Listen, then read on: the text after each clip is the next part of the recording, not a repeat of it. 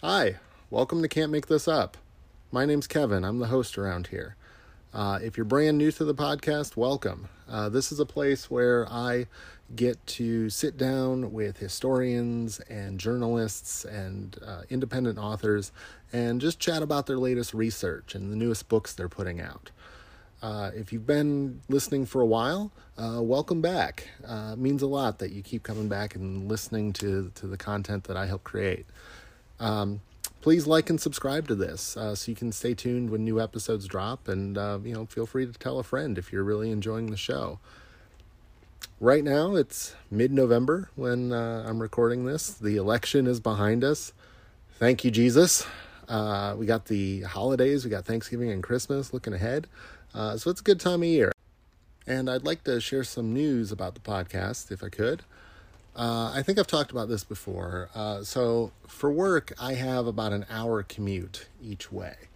So let's, I spend a lot of time driving. It's like 10 hours a week. And the way I get through it is history podcasts, for one, but also listening to audiobooks. And so I've discovered a new service called Libro.fm. It's an online subscription service where you get to, for $14.99 a month, you get access to one audiobook. You get a credit for an audiobook. And then you can purchase additional audiobooks if you want at I think it's a 30% discount. But the cool thing about Libro.fm is that they partner with independent bookstores so that a portion of whatever sales of audiobooks that you might make go to an independent bookstore of your choice. So that could be the bookstore just around the corner from you, or if you've been traveling and you found a really cool bookstore and you want to support them, you can go find them on the list and you can send your proceeds to them. I think this is a really cool 21st century way for people to help keep the independent brick and mortar bookstores thriving, because they are very important to our communities and to reading in general. So the podcast is partnered with Libro.fm. There is a link to Libro down in the description of this episode in your podcast app. And if you join Libro, you will get, following the link for the podcast, you'll get an additional audiobook for your first month. So that's 2 free audiobooks to start. They've got a cool collection of over 250,000 books. I've been using it for a little while, and I like it so far. So if you'd like a chance to check out Libro.fm, take a look down below. So that brings us to today's episode. My guest today is Steve Kemper.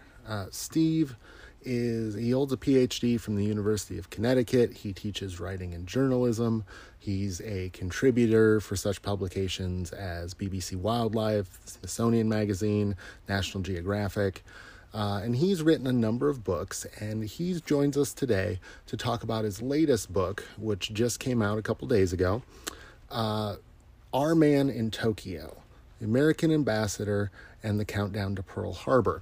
And this is about Joseph Grew, who was the American diplomat stationed in Tokyo from 1932 up until World War II. And very interesting story.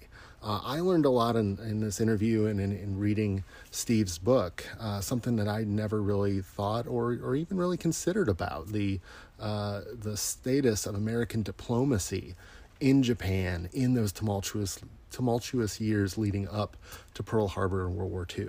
So I hope that you'll enjoy my conversation with Steve Kemper, and I hope you'll learn a lot as well. The You Can't Make This Up History Podcast, bringing you strange but true things from the past. It's not the average history that you learned in school. We're bringing you the heroes and bringing you the fools, and stories that are just too crazy to believe. The stranger than fiction and super unique.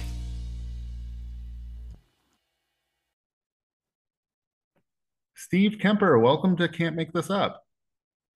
Glad to be here. Thanks for inviting me. Tell us a little bit about yourself and your background. Well, I've been a freelance journalist for about 40 years now. And the last 10 or 15 years of those have been as a book writer of history. Somehow I turned from journalism to writing books of history, and I enjoy it very much. So those are my last three books, including this one that we're going to talk about today. So, what made you interested in this topic? What made you decide to look into American ambassador in Japan? I read a book called In the Garden of Beasts by Erik Larson, which is about the American ambassador to Berlin in the early 1930s when Hitler and Nazism were just starting to make themselves felt in Germany.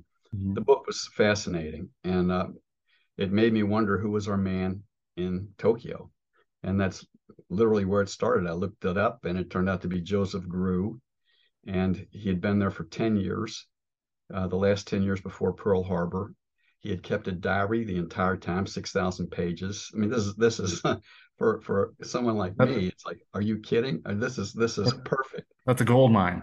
It's a gold mine. And his papers were at Harvard, and I live in Connecticut, so it wasn't tremendous distance to go. And there had not been a book about him when I started writing this since, well, it's been 50 years since someone had written a biography of him, and it's a full biography, an academic biography. Excellent book, but not what I wanted to do. I write narrative history. Okay. So I dove in. That's fantastic. So you're making a much more accessible account. I hope so. My goal is to recreate what it was like to be in that embassy in his shoes during those 10 years. And so I draw heavily upon his diary, upon his letters, upon his dispatches, the dispatches to and from the State Department. News clippings, he had a clipping service, and there's volumes and volumes of news clippings from papers in Japan, papers in the US. All of this is invaluable to give a contemporary feel to what I'm writing. So it's really almost it's not day by day, but it's certainly month by month account of what he was going through, what he was thinking, what he was despairing about, and finding some optimism about until the bombs flew on Pearl Harbor. All right. Well, let's start with who was our man in Tokyo? Who was Joseph Grew? He was the child of Boston Brahmins. He grew up on Beacon Hill, which is the posh area of Boston. His family has been in America for a long time, one of those old New England families. They had a home in Manchester by the Sea for the summer, and a mansion for the winter. He went to Groton, was sent away to Groton, and then to Harvard, like his father and like his brothers before him. And his father wanted him to go into Boston business or banking. Those were the family pursuits, the only acceptable family pursuits. And Grew had no interest at all in those two things. And so his father didn't know what to do with this young man. And so he said, I'll let you go away for a year and get this adventurousness out of your system. And when you come back, you're going to work on Boston State Street. So he went away, and he was not interested in the normal tourist place. He did a rugged trip through the Far East. And when he got back after having malaria and having gone on hunting expeditions and all kinds of things, he told his father, I'm still not going onto State Street. I want to go into the State Department. And so his father was now in despair and told him, well, I'm going to try to get you a job in publishing, because at least you can do that here in Boston, and it's semi-respectable. That didn't work out. And so eventually he got a poorly paid job as a private secretary to a diplomat in Egypt, in Cairo. And in those days, there were no professional diplomats. It was all patronage jobs. So you had to be wealthy to get one of these jobs. And that wealth, as we know, is not necessarily a credential for competence, definitely not for diplomacy. Mm-hmm. Grew was one of the people that helped bring in reforms to create a professional diplomatic service, the Foreign Service. I'm kind of bouncing around here, But he was very deeply devoted to the idea of foreign service, to serving his country in foreign places, because it matched up with his ideas about his obligations to his country and also his desire for far off places. And boy, did he see them. He had 14 posts, and they were all over the world: Mexico City, Berlin. He closed down the U.S. embassy in Berlin during World War I. Came home. He was on the commission for the Treaty of Versailles after the war. He became ambassador to Denmark and Switzerland, and then was named ambassador to Turkey, which at that point was a pretty tricky post. And he served there for a number of years. And then Japan invaded Manchuria in 1931. And Herbert Hoover and his Secretary of State, Stimson, decided we need somebody to get into Japan who's competent and can turn this around, because they were starting to get worried about Japan.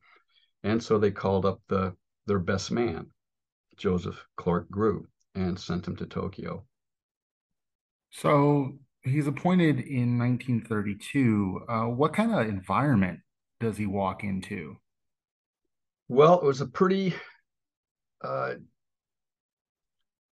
dangerous environment if you were a Japanese politician of a certain sort. The militarists were starting to take over. They had, as I just mentioned, the Kwantung Army, which was based in Manchuria, had invaded Manchuria without asking permission from the civilian government. They just did it because they wanted it. They wanted the coal there to fuel their ambitions for war. They needed coal to build a war machine, and they wanted space for Japan's bursting population to be able to expand. And when people opposed them, they tended to get assassinated, or there were at least attempted assassinations. So on his way to his post in Tokyo, he was riding the train across the country, our country, and the headline in Chicago announced that Japan's prime minister had been killed by a bunch of young military officers. And that was the second prime minister who'd been assassinated within 18 months. There had also been former cabinet members killed. There was a businessman who led one of the Zaibatsu, that's the family-owned giant conglomerates in Japan. One of them had been assassinated. So it was a place that was on the verge of anarchy and mayhem and militarism. And that's what Grew stepped into. And his instructions were, get the Japanese out of Manchuria and get them back on the path that they've been on for quite a number of years as our strong ally. So that is a tall order, knowing that Japan is divided.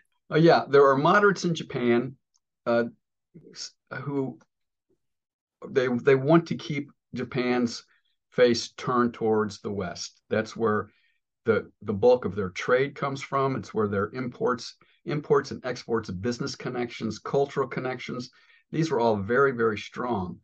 The militarists and the nationalists wanted to turn away from the West. They thought that the West and the Western values had started to undermine and destroy Japanese tradition. And of course, this is also an excuse to have these imperial ambitions in the name of the emperor, whom Japanese deified. He was considered a god, literally a god. And so if you could do it in the name of the emperor, you were doing it for the sake of God. And that was pretty persuasive to a lot of people. So Grew went in there and he had to figure out, as the ambassador, who's in power, who is trying to get power, who can help me persuade the people who are going crazy here, who can either cut them off or persuade them to change their course. And it was very difficult to do because Japan's political system is incredibly complicated. The Constitution made the emperor the spiritual leader of the country, the commander-in-chief of the country, and he put him in charge of everything except that he was a god. so that he couldn't make any decisions because he couldn't be held responsible for anything.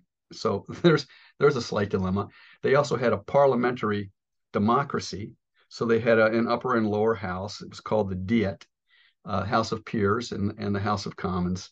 And those people were, the House of Commons were elected. And yet they were losing control to the military, who didn't have to answer to the parliament. They only had to answer to the emperor.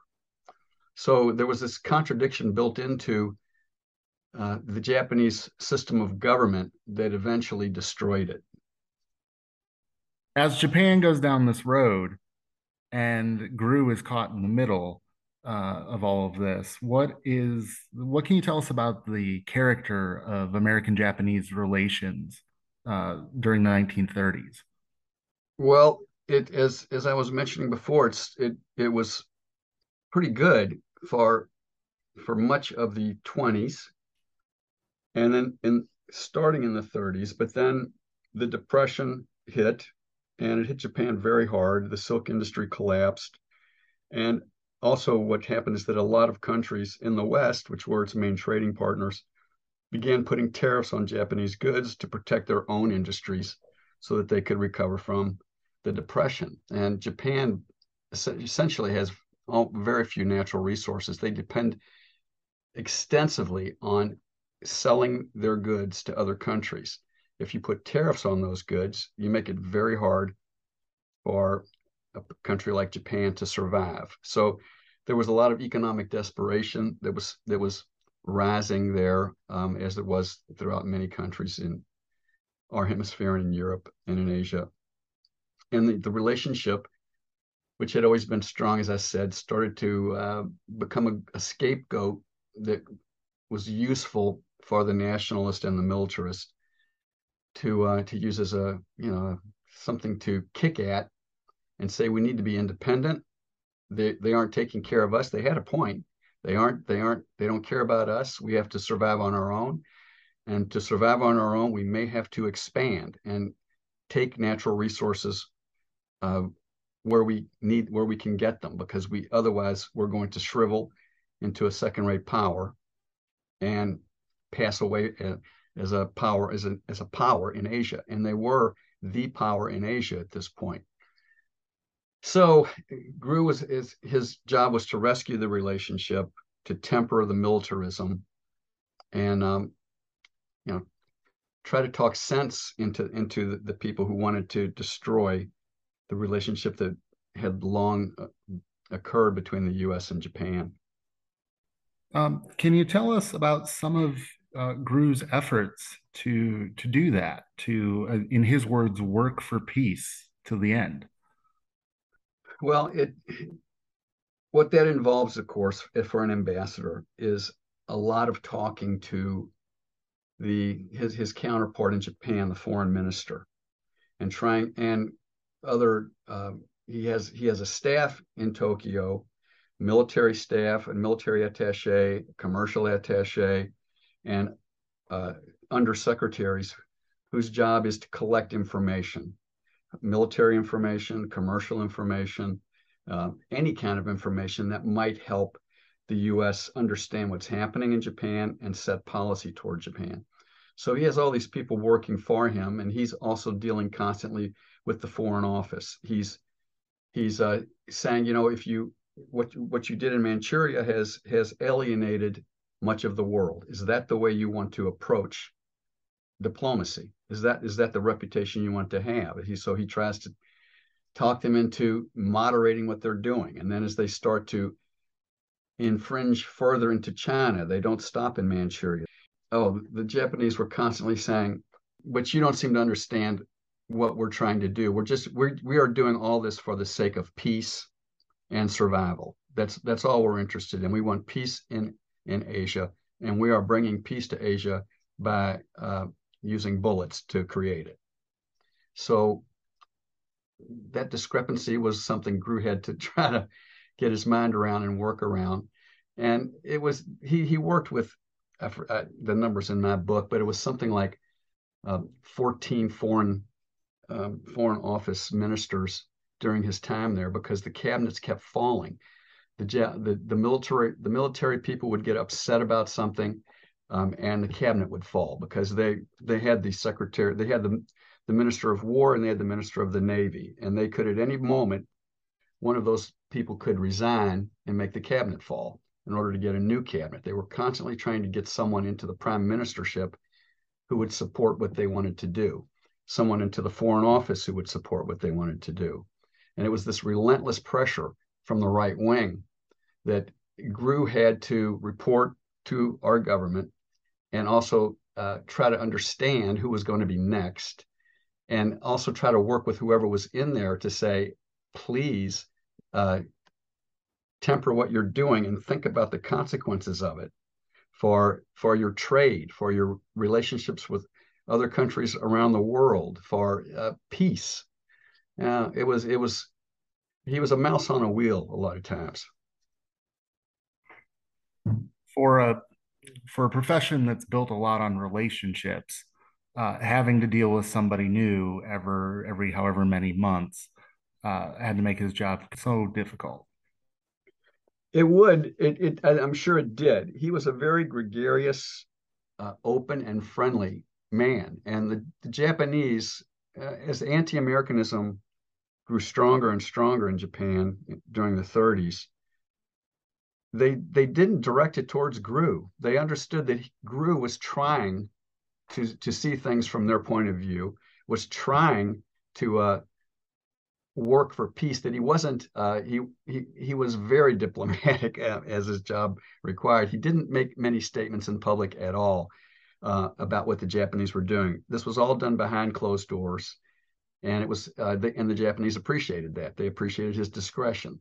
And so even when they were attacking everybody under the sun and all sorts of American systems and ideas, they very rarely attacked Grew.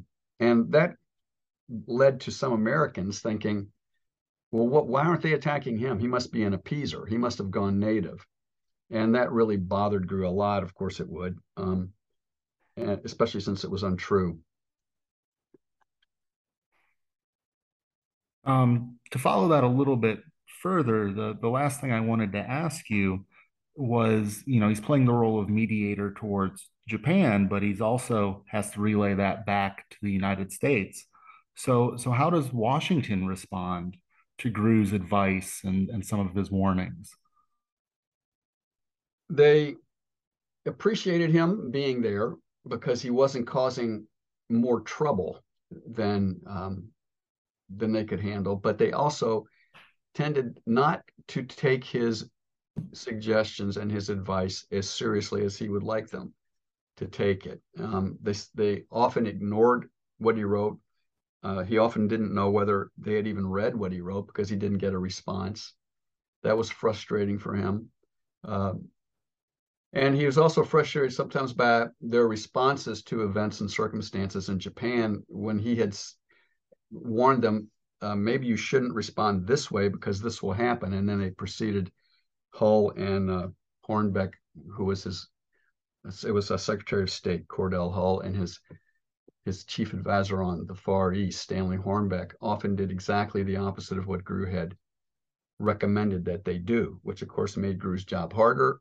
And he couldn't complain about it. He couldn't complain to the Japanese because he did not want to undercut his own government. He was really devoted. He was a devoted soldier, he called himself, for his government, even when he disagreed with it.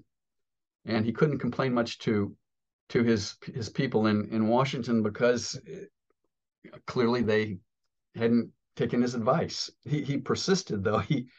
He kept offering his advice right up to the end about what he thought would help, what he thought should be done, what he thought should be avoided. Almost all of it was ignored.